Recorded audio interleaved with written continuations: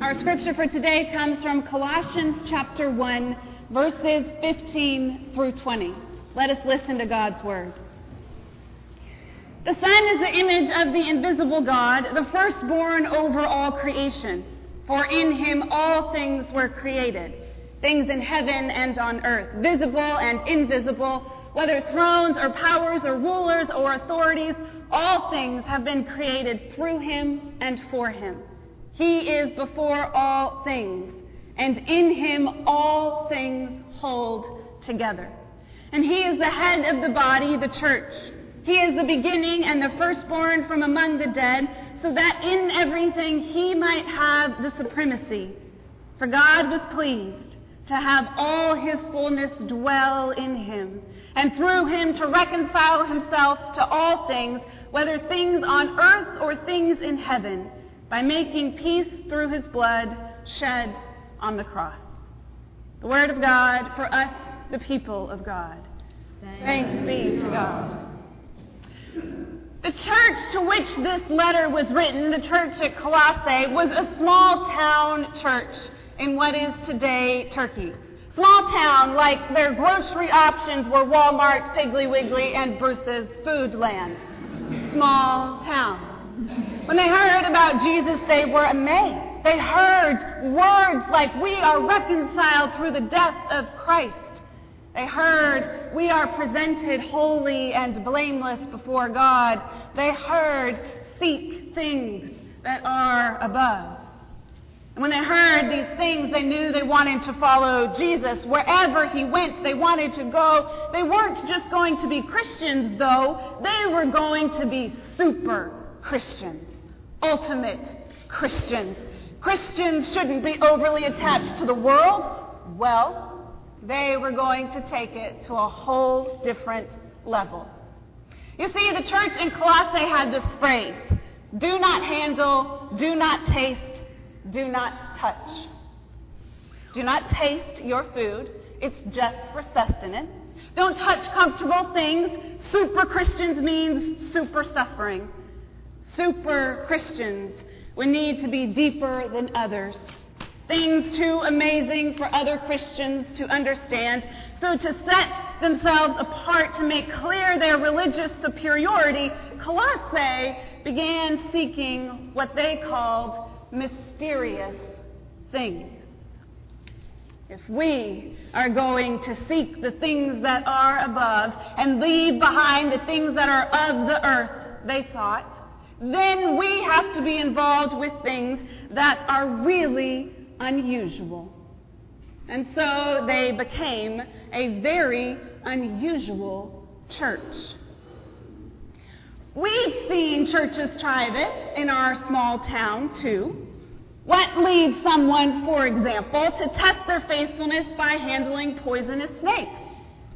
Maybe they can't compete with the screens and the big church, but have you seen how they can handle a copperhead?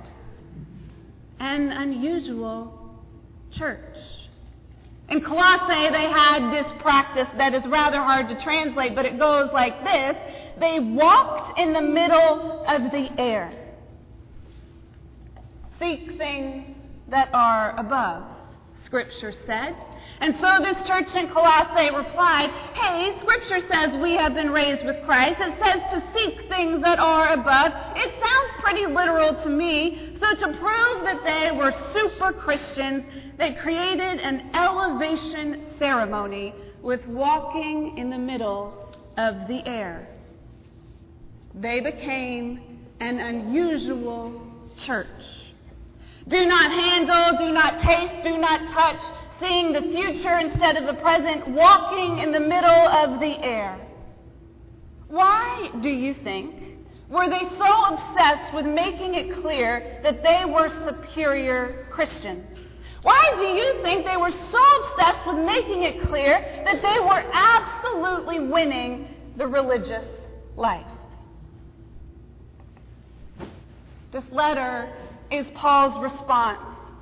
His response to a church obsessed with showing they are the most faithful, the most mysterious, the most spiritual. They are so intent on showing others that the church in Colossae is above any of them. They created a walking in the air ceremony to literally seek the things that are above. And Paul responds with this relentless claim that all things hold together in Christ. When we were waiting in Fort Lauderdale at the airport getting ready to fly down to Columbia, there were other mission teams there wandering around. It's not hard to pick them out, as they're all wearing matching neon t-shirts, a bit of a giveaway. One such group slipped into the line for coffee in front of me, and this was the third coffee shop I had tried, and all of the lines were massive, so I settled in for the wait. The group was probably 7 teenagers. For nearly half an hour, I stood behind them as the line inched forward, and I learned a lot about their lives. Their coming trip to Brazil, heard about the potential relationship between Daniel and Kelly, but was Kelly really over Kyle? A conundrum, to be sure. I heard about rooming arrangements, the coming school year, summer jobs. I heard about it all as their conversation rose and fell, and I watched them. I watched how they would interact, how in the lull of the silence, some of them would go straight to the phone, how some of them leaned on each other with the familiarity of old friends, sharing inside jokes, retelling stories. And there was one boy.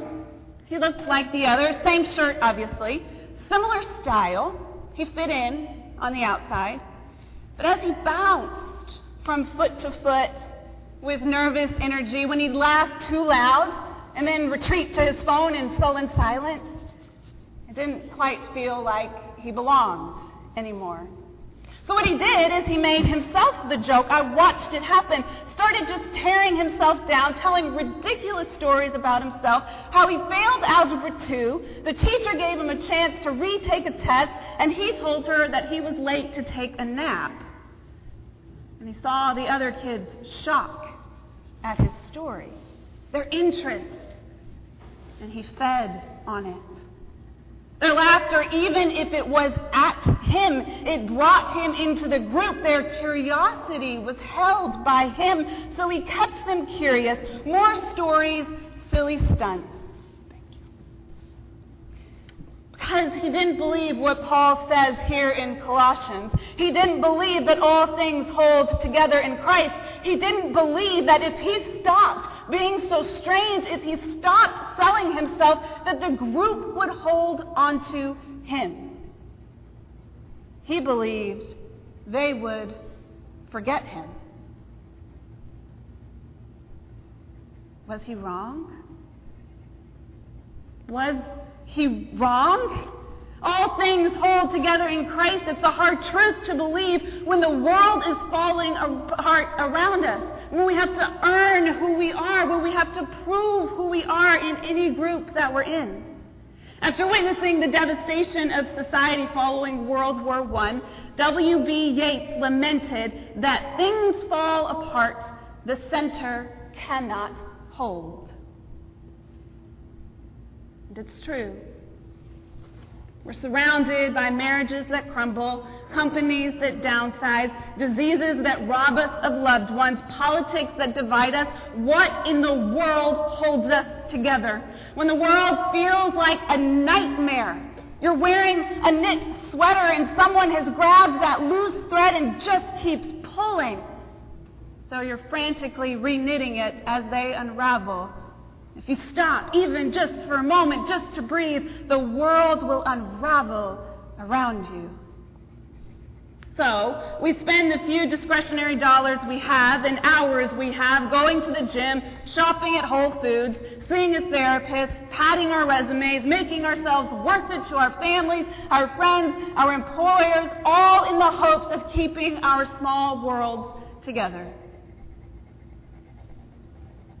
But despite our best efforts, despite all the energy and the motion, it is not enough. The world just keeps pulling on that thread.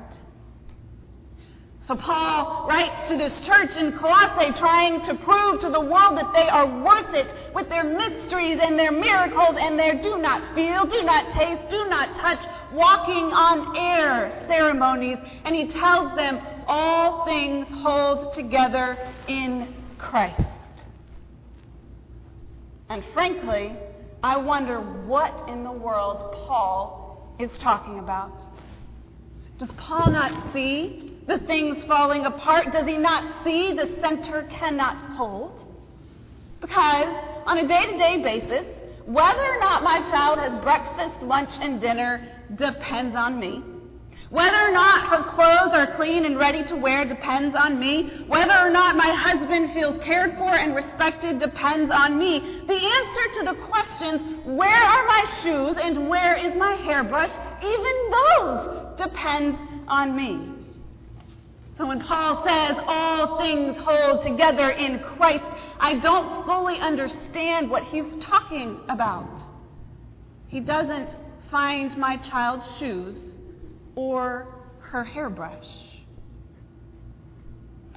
Between family and friends and job and health, it feels like all I have time to do is frantically grasp at strings, trying to keep it from all unraveling around me. Like the church in Colossae, like the teenager in line, I don't know what it means that all things hold together in Christ. Because in my world, I am the center. I'm the center, trying to hold it together. I'm the center, and if I stopped trying to keep my daughter loved and fed and safe and growing, who knows where she'd end up? And if I stopped working on my marriage, how long before we hardly know each other? And if I slow down with ideas for sermons or worship or visits or Christian ads, how long before people get bored or bothered and leave? And I'm not special. Your jobs and your families and your friends and colleagues and church depend on you too. If you stopped visiting, if you stopped advocating, if you stopped giving, if you stopped saying yes, if you took a break, if you stopped shopping, stopped pushing, stopped running, stopped planning, if you stopped texting, if you stopped reaching out, if you stopped trying so hard, holding all those strings, how long before things begin to unravel? These demands from every side are pulling like some medieval torture until our lives are stretched as thin as our schedules are full. The world we live in. Life is a sweater with loose string, and the world has grabbed it and is pulling, and if you stop for a second, who knows? You are the center. But the center cannot hold. It cannot hold. When Paul writes to the church in Colossae, this small town church, proving that they've got it going on, he sees their obsession, sees their mysteries, sees their desperation to be special, and Paul writes them saying, you're missing the point. Fred Craddock paraphrases Paul's response by saying, so Paul wrote to the church in Colossae and said, all that stuff you're doing has a show of religion, and I'm sure you are amazing a lot of people. I'm sure they're really fascinated by how deeply, sincerely religious you are, but I want you to know it does not amount to a hill of beans. Paul said, what you are doing is self-serving, self-promoting, and spiritually egotistical. And it has nothing to do with Jesus Christ. You are simply doing your own thing and calling it being really religious. You see, the church of Colossae wanted to hold all things together. So they walked on air and called it religious. Quickly they found that gravity set in and the center wouldn't hold. As hard as we try, as frenetic and furious and frantic as we may try, we cannot hold it all together. The center will not hold. At church, in our families, we will make mistakes. We will stumble. We will fall. We will disappoint, let down, forget, get angry. We may even go as far as trying to walk on air. And none of it will amount to a hill of beans. Because a world where we are the center will crumble and fall. The sweater will come apart at the seams. Which is hard. It's hard because I can't just quit all my responsibilities, nor do I suggest you do so. If we just quit our responsibilities, God won't magically cook dinner and find the lost shoes. That's not how it works. But it does mean that our priorities must change. It does mean that our focus is not whether or not dinner gets cooked, but on whether or not Christ is at the center of our lives. Is Christ at the center? Is Christ at the center? Or is something else? Because keeping Christ at the center, that takes work. It takes humility and patience, kindness and prayer. It takes time together. It takes service and sacrifice. But that center will hold. It's good news. Good news. You don't have to walk in the middle of the air to be accepted by God. Instead, it's our call as the church to make Christ our center. Our job to be good news for teenage boys desperately trying to prove that they are worth attention and care, to be a place where we can look at that boy and say, stop. There's nothing left to prove. You belong because you are ours. It's good news for mothers and fathers and husbands and wives and pastors and congregants and friends and students and managers and caregivers and educators. It's good news for you because it's not your job to be the center. The world is unraveling. It is coming apart faster than you can put it back together, but your work is not to hold it together. Your work is to make Christ the center. Make Him the center of it all. Not family, not work, not children, not this town. Your work is to make Christ the center. Because only then will the center hold. Let us pray. Lord, it is hard to remember to make you the center of our lives. It is hard in this busy climate where we are pulled in so many directions. It is hard to feel like everything doesn't depend on us. So today we come in a posture of surrender, giving our lives to you again, remembering that you hold all things together. We ask that you would show up in our lives, that you would show up and be the center. Give us the courage and the wisdom to focus once again on you. In your holy name we pray. Amen.